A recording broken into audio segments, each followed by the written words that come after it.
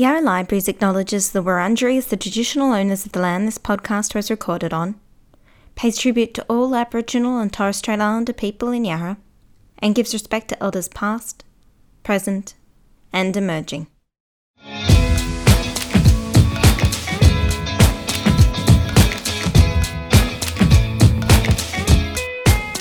You're listening to a Yarra Libraries podcast. If you're listening to this episode when it's freshly released, then you're listening during the annual 16 Days of Activism Against Gender-Based Violence. We're pleased to be able to bring you Jane Gilmore, discussing her book Fixed It, Violence and the Representation of Women in the Media, with award-winning author and journalist Margaret Simons. A warning, this episode will include discussions of acts of violence and the way they're reported, so please be aware of that before you continue. If you do feel you need to discuss anything related to domestic violence or assault, please don't hesitate to contact 1-800-RESPECT. This is an edited recording. Audience questions were summarised by Jane and Margaret for clarity, and to ensure they could be heard both within the room and on the recording. Jane is a freelance journalist and the author of Fixed It, Violence and the Representation of Women in the Media. She has a Masters of Journalism from the University of Melbourne and a particular interest in feminism, media and data journalism. She was the founding editor of the King's Tribune. Tonight she'll be discussing Fixed It with Margaret Simons. Margaret is an award-winning freelance journalist as well as the author of 13 books and numerous articles and essays. Please join me in giving them both a hand. Thank you very much, Megan. And just before we get started, I just want to add something to the Acknowledgement of Country, which I started doing a while ago because I keep going to meetings in the city where they are obliged to do an Acknowledgement of Country before every meeting, and it just became like rote, this tokenistic da-da-da-da-da-da-da-da. Okay, now let's get started. So I was talking to Lydia Thorpe, who was the first Aboriginal woman elected to Victorian Parliament, about this, and I said to her, what can we say instead that is not tokenistic? And she said, I don't give a damn, except she didn't say damn, about your words. She said, pay the rent. So now when I do events like this, I do it myself and I ask everybody else. It's so easy to set up on your phone. I donate sometimes just $1 to Aboriginal Legal Services or Grandmothers Against Removal. Pick a service run by and for Aboriginal and Torres Strait Islanders and pay the rent. Imagine what would happen to this country if every time every person heard an acknowledgement of country, they paid $1 to a service for Aboriginal and Torres Strait Islander people. It would make an enormous difference. No pressure, but it would prove what a good person you are. If any proof were needed. Welcome, everybody. Thanks for coming. It's my great pleasure tonight to be talking to Jane about this fierce and brave book, Fixed It. I like so many things about it, and not only the mention of me. But one of the things I like about it is that I think it explains journalism. It's actually a book about media literacy as much as anything, and that's close to my heart. So no pressure, Jane. The first question is, what is journalism, and how did you come to do it? I was told by one of my respected teachers that the purpose of journalism is to describe society to itself, which is a line I have been using ever since I heard it because I thought it was summed up so perfectly what it is we are supposed to be doing. I've also been taught that it is telling stories, I think it's also about helping people how to understand where they fit into a democracy and that they have a place in it. And I think that's particularly relevant at the moment where it feels like we don't, that we are powerless and helpless and the whole thing's kind of bullshit. That I think journalism has an obligation and a purpose of reminding us that that is not true, that citizens are functional pieces in our society that can make change. And sometimes journalism's role is to make change, sometimes it's to report on change being made by others, but it's always an integral part of that change, I think. A terrific answer. But I've been very well educated. But you became a journalist after an air guitar competition, so how does that square? Well, it was extremely important that we reported to the denizens of the bar who had won the air guitar competition because my then husband at the time was the person who won it, so he thought everybody should know. This is seriously how it happened. It was this bar that we used to go to quite not often at all. And there was the air guitar competition and the drinks afterwards. Somebody said the bar should have its own newsletter to convey all the information about what's happening, what's going on, what events are on, who's bribing the judges, all that kind of stuff. Unlike most ideas that happen in pubs, this one actually went ahead. And I was just saying to Meg before, I just moved recently and I found a box of the King's Tribunes, the early ones. And I found a copy of that very first one, the double-sided A4 page. It's so bad. It's really terrible. The writing was abysmal. You would be horrified by the grammatical errors in this. It was awful, but that was, in 3 weeks' time, it will be exactly 12 years ago that was published. And that was 12 years later, here I am. Now you are one. Yes.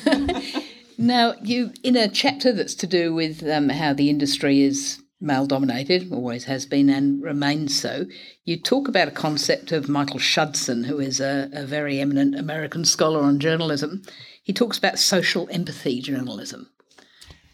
I found it a fascinating concept when I first came across it, and it was in the context of looking at how journalism is so gendered, that these ideas of, you know, like the stereotypical journalist, hard-headed, investigative, tough guy, they're all those characteristics that are associated with the stereotypical role of men. The stereotypically female characteristics of empathy and compassion and kindness and nurturing and being all sweet and passive and, you know, all that bullshit.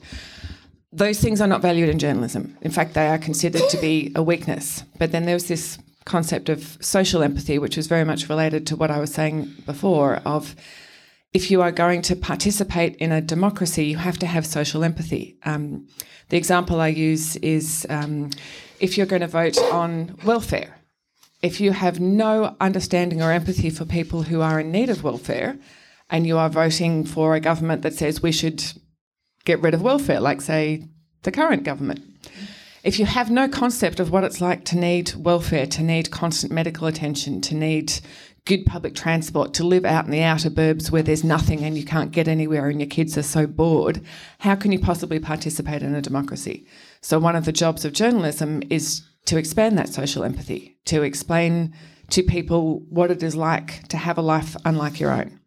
And that reporting is not just investigative journalism, which is one of the few things that's properly funded now. It's reporting on people's lives and telling people's stories. And this is something that is not traditionally considered the proper journalism, not serious journalism. Serious journalism is what men do. Women, when we write, we have our own little section for vaginas and cupcakes and we write about it over there, and men don't ever have to read it. Men do the proper journalism. So you say this to journalists now, and that's not true, but it is true. When you look at, when was it, the Women in Media Report, 2016, I think it was? 70% of the political journalism in Australia was done by men. 80% of the financial journalism, 95% of the sports journalism was done by men. Women were about 50% of the journalists in the country, but they were 78% of the people writing on celebrity and gossip. Now, this may still be journalism, but the movement of women away from what they consider serious journalists, and then the next argument you get against that is, but what about people like Lee Sales, and what about people like Sarah Ferguson, and what about Laura Tingle, and what about Catherine Murphy? And yes, they are all fabulous journalists, but they're the exception that prove the rules. They are exceptional journalists. There are so many male journalists that I could name if we weren't being recorded right now who are mediocre journalists but are at the top of their field. I don't know any mediocre women who are at the top of their field. I know exceptional women who are. Thanks, Jane. Now, probably most people who are here know that the essential idea behind Fixed It is to take media stories, mainly the headlines, and by fixing them, show up the assumptions that lie beneath them. So we've got a nice little example here on page 6. The original headline said, Townsville police say selfie could have led to alleged stabbing murder. And Jane fixed it to read, Townsville police say man's decision to stab a woman caused alleged stabbing murder. This is something that I did before I had been taught about sub judice contempt. Don't worry, we'll get to sub judice. We probably won't get to sub judice contempt. We'll explain that later if people really want to know. I'm going to read a little bit of this. There have been hundreds of headlines in Fixed It over time.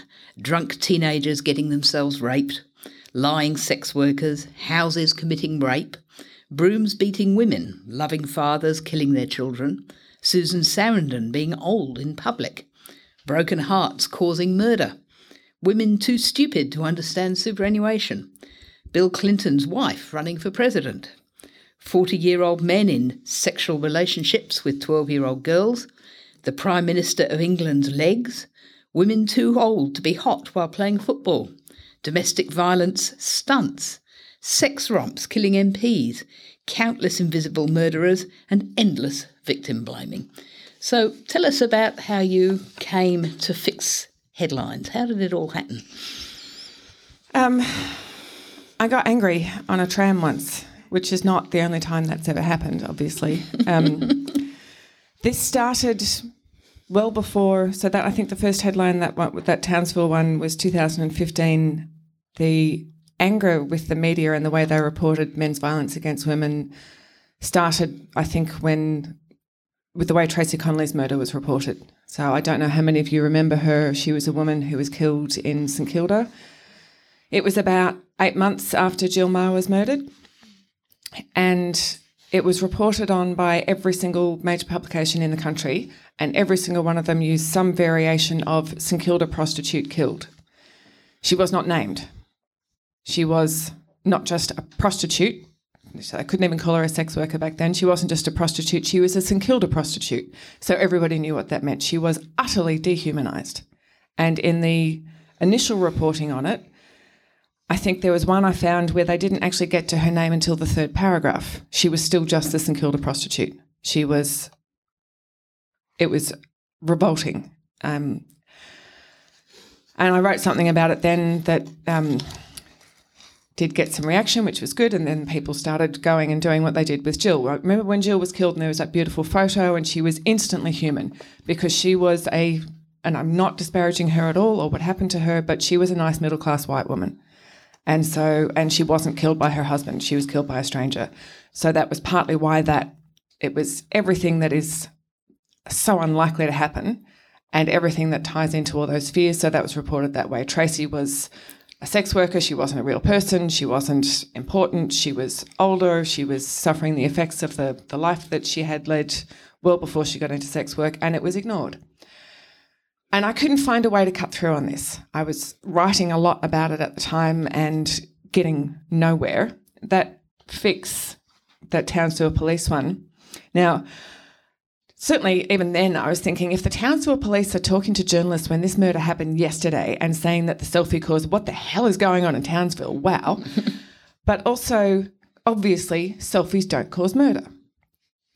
So it was one of those apps on your phone, the ones to make you look 10 kilos lighter and 10 years younger.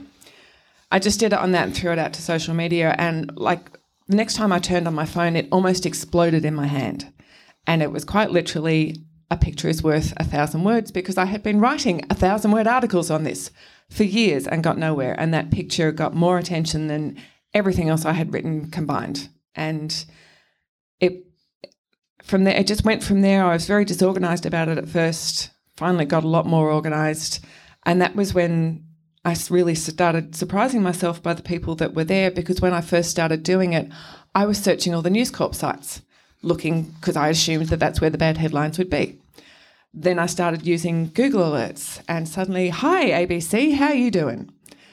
All the time. And I was horrified by this. And again, the assumptions that I had made, it's just the tabloid journalists that do this. No, it's not. It is a systemic problem that exists in every single publication in the country. Mm. And what sort of reaction did you get from all those male journalists or all those journalists? Oh, they love me so much. It's not uncommon that I get contacted by the journalist who wrote the article saying, thank you so much. I had a big fight with my editor about it and was overruled. And this was why very early on I take the journalist byline out of it, the image, when I use it, because journalists almost never write their own headlines. And what was going on at the beginning was, because most people didn't know that, the journalist's name would be on the picture and they'd go straight after them on Twitter, and there's this poor cadet journalist going, but I can't say that my editor, wow, what do I do? So I started taking their names out. And so they will often come to me and say, thank you. There is a story in the book that one came to me that she'd been in touch with me a few times that is one of my favourite stories. This editor that she'd been fighting with over a couple of headlines started to type the headline and then went, oh, hang on, the bloody feminist from the internet's going to yell at me again. Deleted it and rewrote it.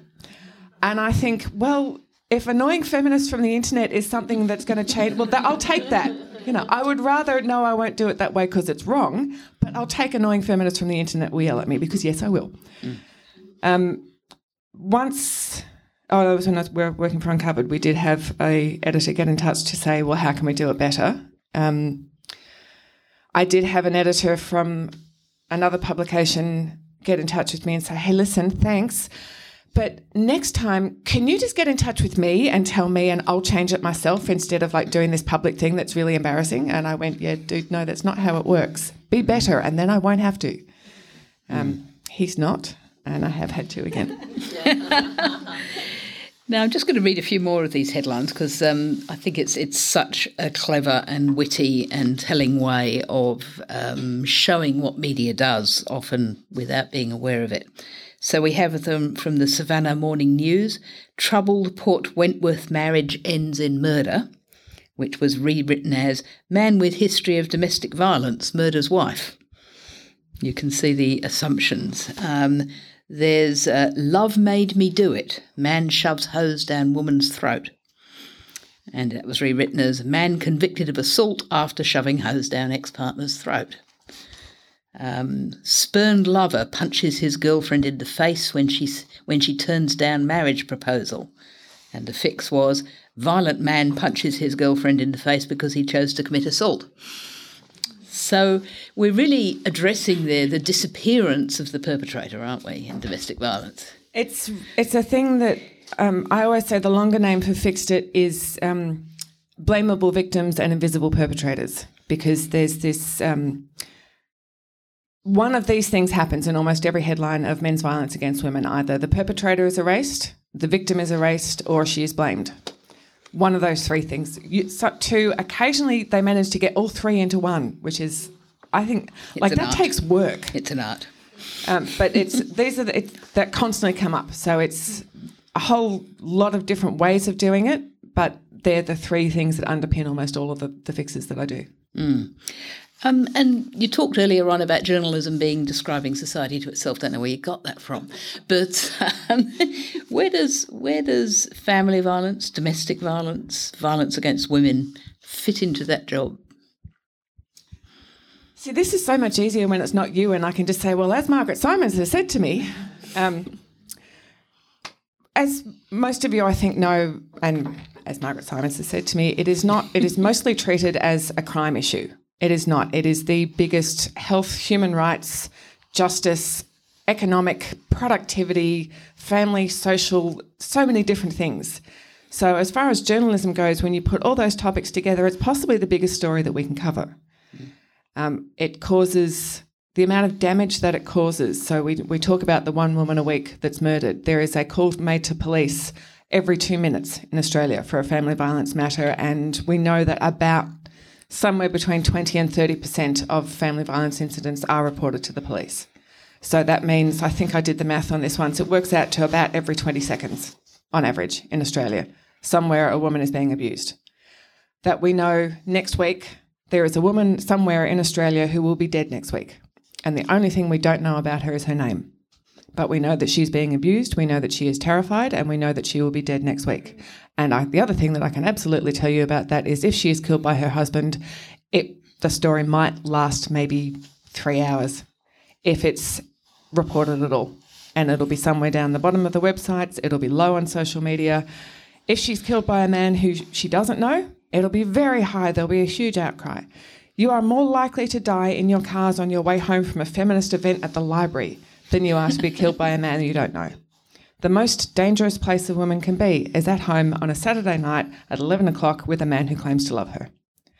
These are things that we say all the time, and journalism is not doing its job when I keep saying this to people and they go, really? And I think, how how is this not just common knowledge? But it's not, and journalism is how we find out about lives unlike our own. If we are not living with that kind of violence, if we're not living with the sort of information that I have access to, and I understand not everybody can do this all the time because, there's people have other things to do. I get that. So journalism's job is to say this is what's going on and that it is not just a crime issue. In fact, most of it isn't criminal, and the solution to it mostly isn't criminal. But those human rights issues and the health issues and the economic issues and the productivity issues that affect the entire country, most people don't even know that they're a thing. Just expand on that. Most of it isn't criminal, Jane, because I think that's something that a lot of people don't realise. So a lot of domestic abuse at the moment in Australia isn't criminalised. I think they're still working on coercive control as finding a way to criminalise it, but it's incredibly difficult to legislate against that kind of behaviour because that kind of behaviour can consist of nothing more than a look. And I've talked to survivors who have said that they would be reduced to unable to move, thinking they're about to have a heart attack level of terror by a look. Now, how do you criminalise that? So when we talk about domestic abuse, and it's actually in Jess Hill's book, this is one of those things that we've always had a problem with. What wording do we use? Domestic violence sounds nice. Domestic has good connotations to it. Intimate terrorism is a much better description of it, but it really only applies to partner violence, whereas violence that happens in the home has indirect victims that can go very wide. So friends, family, pets, we're not just talking children. There is a huge circle of people affected by abuse inside a home, and it can happen between any different combination of family members. Financial side of it, which is another huge aspect of that coercion and control, is again difficult to criminalise. And how do you punish it? Do you take the money back? Do you send somebody to prison? If somebody is already suffering financially and they're unemployed and they are financially dependent on somebody, is the solution to their financial abuse to incarcerate the man who is at least putting a roof over their head and some food in the kids' mouths? So as a criminal solution to these things, violent men who go to prison usually come out more violent than when they went in. Obviously, I'm not saying that, we should just let them off the hook and give them a pat on the head in a counselling session and everything will be fine. I'm saying that the problem is far more complex than the criminal justice system can deal with. And so the solution has to be far more complex than just the criminal justice system. And again, I think it is the job of journalists to be talking about this and making this part of the public debate, because you see it all the time on comment sections when you're stupid enough to read them. Reports on somebody that's been sentenced to something, that's not long enough. Whatever he's done, it's not long enough. He should be locked up forever. And I understand the emotional reaction to that.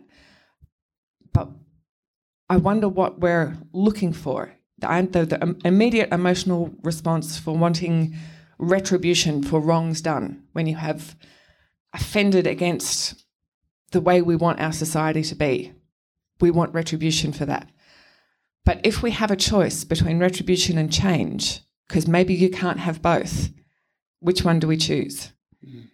Now, the answer to that is a lot more complicated than we've got time for now, but these are the questions that I think journalists should be asking, and they're not. When they're reporting on domestic violence or domestic abuse, they are reporting on the physical, criminal aspect of it almost exclusively. And as a freelance journalist who pitches this kind of stuff a lot, it is so difficult to get the more complex stories accepted by editors anywhere, because the thing they keep telling me, and I still don't even know how to respond to this.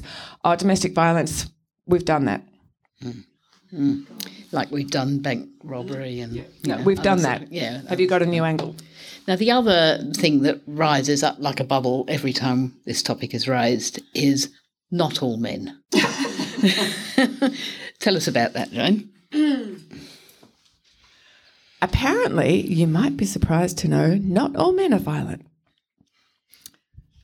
As I am told every time I say a man has been violent. And I take a deep breath and I think, can I be bothered? And usually the answer is no. Every now and again, I've actually got a link saved somewhere. I'll just send a link to a debunking of the not all men thing. But basically what they're saying when they're saying not all men is not me. I'm not violent. You're saying men are violent and I'm a man and I'm the centre of every story that's ever been written. So when you're saying men are violent, you're saying I'm violent. That's insulting. I'm furious. And the thing I'm going to do now is send you a message on social media telling you I'm going to kill you to prove that I'm not violent. Good point, dude. Well argued. It's an idiotic argument. The only people I know of who actually believe that all men are violent men.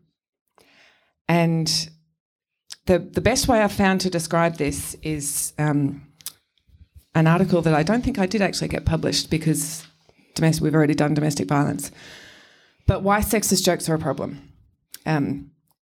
If you are a good bloke who does not, you are one of the not all men who would never commit violence, you're a good bloke, you would never be violent to anybody, you are not going to hear a sexist joke and go home and kill your wife.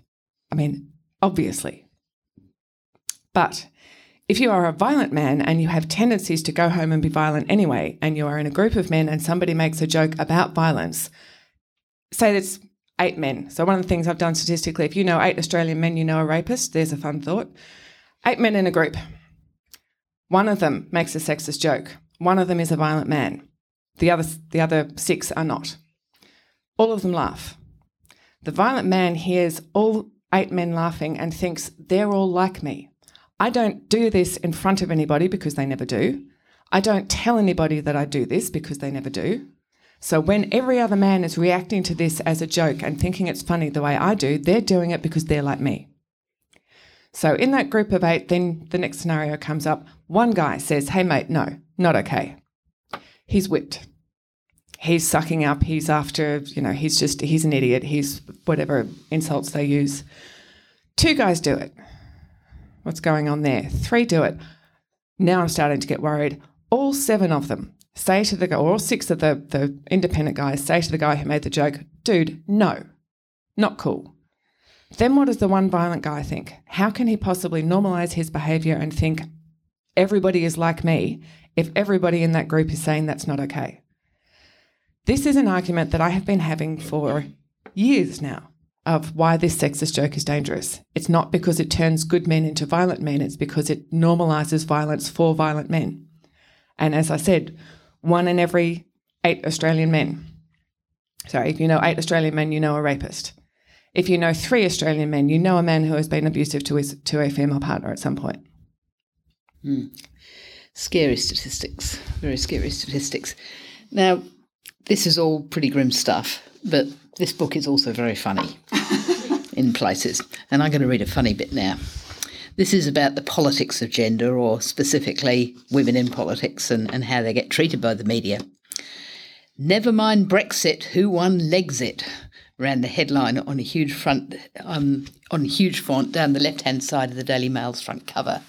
On the right-hand side was a photo of Theresa May and Nicola Sturgeon with their legs right there, joining their feet to their hips, as women's legs are wont to do when their owners are after attention. The article that followed this headline, entitled Finest Weapons at Their Command, Those Pins, discussed the political significance of Nicola Sturgeon's clothes and shapely shanks. The nail polish worn by the vicar's daughter, Theresa May, got its own paragraph. And then there was this. But what stands out here are the legs and the vast expanse on show. There is no doubt that both women consider their pins to be the finest weapon in their physical arsenal. Consequently, both have been unleashed. It's really hard to believe that sort of thing gets written, but I'm not accusing you of making it up. I don't think I could if I tried. To be fair, this was about Brexit. So if you are going to report on the financial, legal, geopolitical ramifications of Brexit, it's probably, and you're the Daily Mail, look, it's a bit above your pay grade. So I get why that. What else could they do? Maybe they could have hired a freelancer. I don't know, or just shut the hell up. It was that I think was one of the worst I saw. There was also that one about Barack Obama and Julia Gillard touching bottoms. Oh, and that was written in Australia. Yay us! We've got them too. It astounded me though once I really started looking into this, the way women in politics are still written about. We think, oh, but it's not like that now. I mean, it's not just Alan Jones, you know. It's everywhere. The way Jacinda Ardern is described is about how she looks. Another one that I thought was hilarious was when Hillary Clinton was running, when Bill Clinton's wife was running for the presidency. She had one child and one grandchild. When Mitt Romney was running, he had 18 grandchildren. No one said anything about, oh, maybe he should be at home looking after the grandkiddies. There were, I think, 3 articles with headlines along the lines of the pros and cons of President Grandma. One grandchild. She's probably got enough resources to get some help if she needs it, you know? But one grandchild. Mitt Romney's 18 was not a problem at all. And it didn't seem to occur to anyone that this was a double standard. Oh, no, we have to take it seriously. Being a grandmother could affect her decision-making. What if we've got to go to war? How can she possibly make decisions about going to war if she has a grandchild? And, they believed that. It was a genuine argument. This was a discussion that went on CNN, I think it was, for 20 minutes. And nobody went, what is wrong with us? They actually had this discussion and took it... I wrote a whole book about this and I'm still lost for words. And still angry about it, and good on you. What's it been like being somebody who's come into journalism through the air guitar competition, an unconventional path, and straight away, almost before you got your feet under the desk, criticising journalists? Well, I think it takes a certain amount of arrogance to do that, really, doesn't it?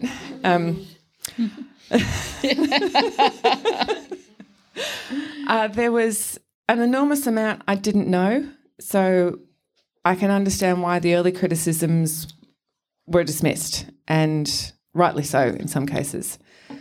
But the thing that drove me to do was find out more so that I could make justifiable criticisms. So now it's kind of funny when they tell me that I don't know what it's like to be a journalist and I don't know anything about journalism, and I think, actually, you know what, you can bite me because I do. And apparently at times I know more than you do, Mr. Criticism Journalist Man. I am aware that there are certain parts of journalism that I haven't done, court reporting being the main one, and I've sat in courts often enough to know what an incredibly difficult job that is. I mean, it's indescribable, and I don't think I could do it if I tried. So I have a lot more sympathy for journalists that I criticise now than I used to. Maybe I'm not quite as arrogant as I used to be about it. But it matters more to me now because having been a journalist myself for so long and actually knowing more about it, I am more passionate about it than I was when I created my own publication to be a journalist. I love journalism. I love most journalists. I feel very strongly about it and about how important it is, and it upsets me more when I see it go so wrong, I think, because it matters more to me. So it's been an interesting 12 years. So is there any hope? I was talking about this last night. For those of you who haven't finished the book yet, there is a chapter at the end because my editor said to me, you can't just write all this terrible, terrible stuff and then just leave people going, oh, God. Have a chapter at the end that says, but here is reason for hope. And I just finished writing the rest of it and I went, there is no hope. The world is going to end. Everything is terrible. Go away. And she went, why don't I come back in a week or two? And so she came back in a week or two and said, so how are you going? I went, everything is terrible. I'm going to bed. And she went, right, okay. I really didn't realise how much writing the book and the lead up to it, how much damage it did to me. And I think if any of my friends had known, or if I had been willing to tell them, probably a good thing I didn't, because I think they would have stopped me, and the book would never have been done. But there are spelling mistakes in that final chapter because it took so long for me to be able to write it. So the first version of that final chapter I handed over and she read it and she went, this is hopeful. This is what you think is hopeful? No, try again. And it was really like 2 or 3 days before it had to go to the printer or we were going to miss the deadline that I finally managed to get something of, yes, okay, I can see some light at the end of the tunnel now. And it was a conversation with my mother that did it. We were sitting out in my backyard having a glass of wine and she was talking about how she could remember a horse and cart would come and deliver bottles of milk to her house when she was a child. And I was just thinking, that just blew my mind. There she was, remembering that, sitting there with our phones on the table that have access to more information than Bill Clinton had when he was president. When she got married, the marriage bar was still in place and rape and marriage was still legal. When she got divorced, women who had not been married were not entitled to welfare. There was no single parents pension for anyone unless you had been widowed, I think, originally. And we were just talking about some of this stuff, and I had forgotten how much had changed in my lifetime, how much had changed. And then thinking about my daughter, who kept coming out telling us that we should stop drinking so much. Maybe that will be one of the things that will change. But what will happen in her lifetime, how much will change? And thinking about the things in journalism that have changed, the good guy reporting, that was a moment that I went, yes, that's something to hang on to. So remember, if a man killed his wife and children, it was every single story would have a quote from somebody saying what a good guy he was. He was a loving father. He was a great husband. He was such a good bloke. He was loved on the footy field. But the loving father and the caring husband who just killed his wife and children. Now, I really think that if you kill your children, you pretty much get voted off the Caring Father Island. Off you go. You're done. This went on every single case that I went back through over and over again. Every single publication in the country would have some version of this. And after some considerable degree of pushing, Media Watch finally ran a segment on it. And I have not seen that level of good guy reporting since that Media Watch segment. In fact, the next man who was reported on who did this was David, what's his name, who killed the teenagers in Sydney. And the Daily Telegraph ran a huge photo of him with the word coward, huge big letters underneath it. Nobody called him a good guy, or if they did, no journalist reported on it. I couldn't find it, and I went looking. And in the cases since then where it's happened, every now and again there might be a touch of it, but it just doesn't come up anymore. And the other one that I've noticed that's different is when something happens to a woman and police tell women to stay home because that's where you'll be safe. Don't go out. Don't walk. If you just stop walking, you'll be fine. Don't have jobs. Don't have friends. Don't have lives. Stay home where you are at most chance of being killed if you have a boyfriend. That one stopped as well, and that was in response to public pressure. Now, that story about the editor changing his headline because of the annoying feminist from the internet, that's not just because of me. If it was just me and nobody else was doing anything about it, it would not have had any effect whatsoever. It is a combination of a huge amount of voices working together, and this is, again, where I found that sense of hope is collective action. That all those things that that Mum and I were talking about that have changed in her lifetime changed because of collective action. Because enough people got together and said, this is bullshit and we will not put up with it anymore. And I think that is where collective action still has power. And in fact, now these days, it's so much easier that we have done it. We have put 25,000 people in front of Parliament House in a couple of hours when it matters enough. And we can still do that. And we are still doing that. And it does make change. And those things that were in place when my mother was getting married and having her child have changed because of collective action, mostly of women.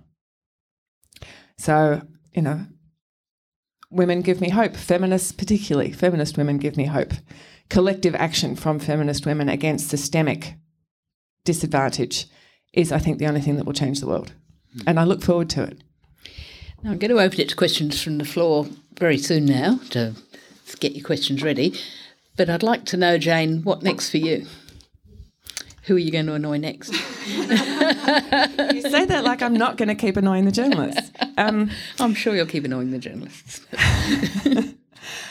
I have a few things in mind. As I've said to you before, and you concur, writing is a form of self-harm that I don't appear to be able to give up. So I have already started working on the next book. It's where that book was sort of looking at the macro issues of reporting on men's violence against women. This one's going to be on the micro issues, two very specific cases and how they played out. So I'm looking forward to doing my head in with that one over the next year or so. I've got the journalism that I love so much that I'm having so much trouble doing because we've done domestic violence and I find it difficult to write about things that I don't think matter. So looking for ways of telling those stories that feel new, of talking about the complexities, of talking about the things that we haven't talked about. We spent so long convincing people that domestic abuse was a thing. Now I think the next step is explaining to people how complex it is and talking about a much more complex solution. So I think that should keep me busy for a little while. Oh, just a little while. I would have thought so too. Okay, so I'm going to open it to the floor, but just a couple of things I want to say first off. The usual thing, questions please, not statements or speeches. The other thing is that quite often when I've done other events at which we've been talking about domestic violence, quite often there are survivor stories in the audience. We're not equipped, we're journalists, not therapists or workers or support workers, and this is not the appropriate sort of supportive environment in which survivor stories can be adequately dealt with. So I would ask, please, we can refer you to appropriate services of help, but this is not the place to share a survivor story. We have seen women, victims and survivors, left very exposed and vulnerable after doing that. So please just bear that in mind. Now, we've stayed, I think, in mostly safe places as far as what we're talking about. You know, you all knew what we were going to be talking about. Just if the questions start getting a bit more specific, if you're finding it a bit much, I know we always say, oh, you can get up and leave, but that is such a difficult thing to do when you're stuck in the middle of a crowd and you're feeling really edgy. Pull out your phone and everybody's going to think you're live tweeting, and just read Facebook or something for a while, and that way nobody has to know and you can just switch off. Or you could also, like live tweet it and tell everyone how fabulous I am. You can do that too. And Jane, if people do want to seek help?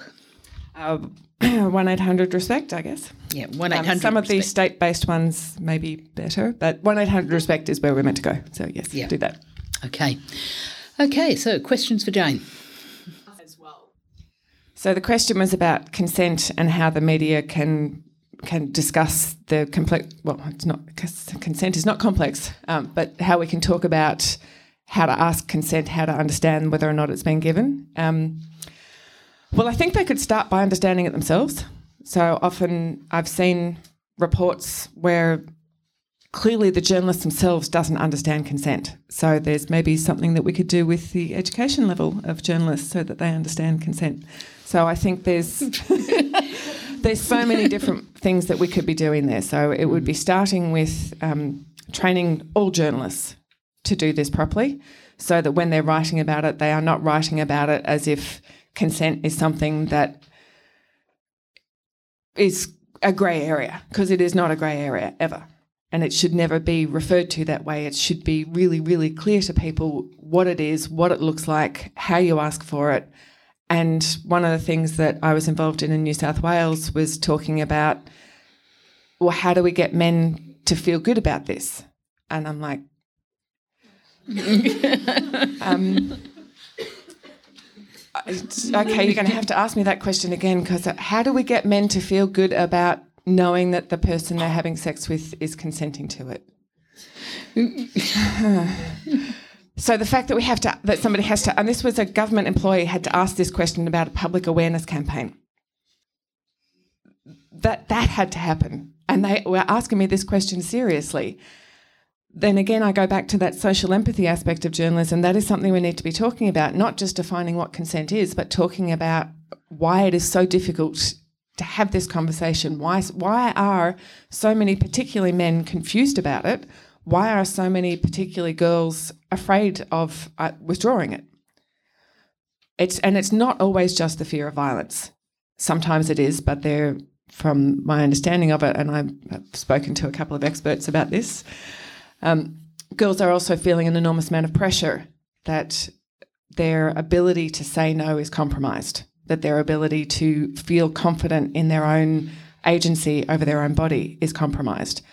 And this goes back to the systemic issues that I was talking about before, that it is education, it's health, it's a human rights issue, it's so many things that should be so important to so many people and appear to be, oh, that's not a story, unless it's happened to somebody famous. Oh, is there a celebrity involved? Cool, that's a story. But I think maybe, one of the things we need to go back to is go back to the audiences and say, well, look, tell the publications that you read that you want more of these kind of things. When you see somebody doing this kind of journalism and they do it well, make sure the publication that's paid them knows about it, knows that you really like that and that you want more of that kind of story, because that kind of thing really does make a difference. It does. There's a question at the back there. Thank you for the conversation. It's really interesting. I'll just repeat the question. Yep. So the question was about a particular headline involving a man who killed a woman in a car in front of their child, and the headline was something along the lines of "child unharmed," whereas of course the harm would have been profound. I think that's the main point, Jane. Yeah. So I think there's a couple of things there. Firstly, it is, again, that focus of abuse as only physical. So unharmed means physically not hurt. And obviously you're right in saying that harm has an enormous range of harms that can happen. Journalists that are trained to report on crime are talking about physical harm because that's usually the only thing that is criminalised. There's also the issue that particularly in early reporting on those kind of crimes, it's very difficult to get information. Police are understandably wary of journalists, so they're blocking any attempts by journalists to talk to anybody and being very careful about the details they hand out with good reason. But everybody wants to know what happened because particularly something like that, it's a terrible crime. So there's these competing pressures of audiences want to know what happened and why it happened. And police don't want journalists talking about what happened or why it happened because at that stage they certainly don't know. A complex murder investigation can take years. So within 12 hours they probably have some theories, like the selfie, but they can't be talking about it. So all these competing pressures end up in an enormous amount of rubbish appearing in the media. And it's rehashing of police media releases. So if you go onto the police media website, it's open to the public, you can read almost word for word what appears in the Age and the Herald Sun in their crime section about a crime that's happened in the last 24 hours. And that gets into some interesting stuff too, because I have such a problem with the police media unit on that basis. The whole African gangs thing came out of the fact that police media were reporting to journalists that African youths of African appearance were committing crimes.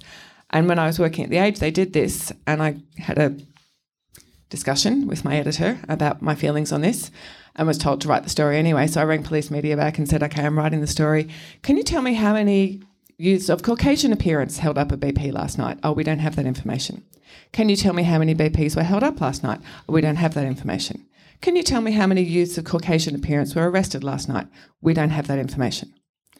So journalists are given the information by police and publish what they're given. So the problem is in what police are doing, and they're doing it for their own interests, and in journalists accepting that, and some would say not having the time and resources, I would say not making the effort to find out more and report in ways that is not going to compromise the investigation, which can be done. As you say, thinking about it, things like, yes, the child was, of course, harmed, those kind of things.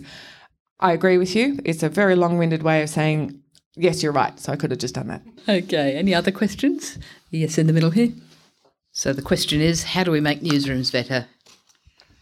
I think it's very difficult for any individual journalist to do, and I know what it's like. As I said, that discussion I had with the editor about reporting on the youths of African appearance, I lost that fight, and I had to report the way it was meant to be, the way he wanted it reported. Because if I had not, there's 15 people lined up outside the door waiting for my job.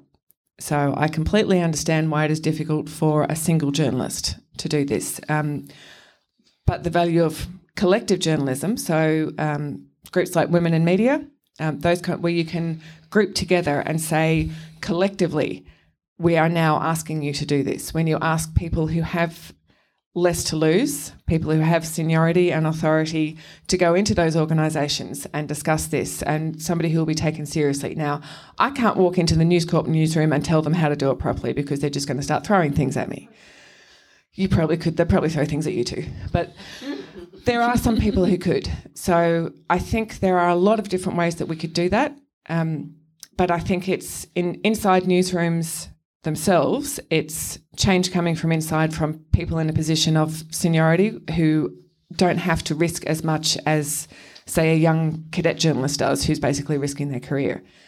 From the outside of journalism, the answer is very, very clear. Social media pushback from the readers, because the ones that have subscribers, particularly if you are a subscriber, and this is the thing, people say don't subscribe to News Corp. Subscribe to News Corp, because then when you complain, you have a real power to say to them, I am one of your subscribers, I am paying for your journalism, which they do occasionally do, and they even do it well sometimes. I am one of your subscribers and I do not want you doing this news like this. Or I want you to explain to me why you are doing news like this. You can make an enormous difference in that way, but even if you can't bring yourself to subscribe, certainly on social media, responding to it. This is not how the sort of journalism we want. Now, if 1 or 2 annoying feminists do it, they won't pay any attention. If 10 do, they may not pay too much attention. If 1,000 do, they are forced to listen. Even if they don't like it, even if it is that guy going, bloody woman from the internet's going to complain again, we'll have to redo it. If being afraid of bloody women on the internet is enough to make them change, then I will take that as a reason. And hopefully the next generation will come through and those traditions will be broken, because a lot of it is that's how we've always done it, so that's how we're going to keep doing it. So a lot of it is breaking that, but I think it's a very, very difficult thing for a single person to do in a newsroom that is resistant to that kind of change with no help. Very hard. Well, I'm afraid we're out of time, but not out of time to buy this book, which you should definitely do, and Jane will sign it for you, I'm sure. It is a groundbreaking book in lots of ways. As I said at the beginning, it's fierce, it's brave, it's beautifully written, and we would be a better country and a better profession if all journalists read it, but also all audiences for journalism. I'm just going to leave you with the fixed it that's on the cover. The original: woman was flirty and very friendly in the hours before she was allegedly raped. And that was fixed to: man accused of rape says alleged victim chatted to people at party. So thank you all very much for coming. And I would also like to, I've done this quite a few times, and I always, my person who's on stage making sure that I don't just ramble incoherently for an hour at you normally gets a thank you. In this particular case, this book quite genuinely would not have happened without Meg. She was the one who taught me how to be a journalist, taught me how to write, and showed me how to write a book. So thank you, not just for tonight, but also for the fact that the book was published. Well, thank you for writing it. That was Jane Gilmore and Margaret Simons discussing Jane's book Fixed It: Violence and the Representation of Women in the Media at Bagoonganunga North Fitzroy Library earlier this year. Thank you to both speakers and to Neighbourhood Books for being there on the night. We run regular author talks at all branches of Yarra Libraries, so please keep an eye on our website. If you're keen to read Fixed It, or any of the titles we've recommended in our show notes, please pop into your local branch or place a reservation online. Meanwhile, Yarra Libraries would love to help you with your holiday shopping, but let's face it, we just get everyone books. Everyone. That could work, right? Our theme song is Ad And by Broke for Free.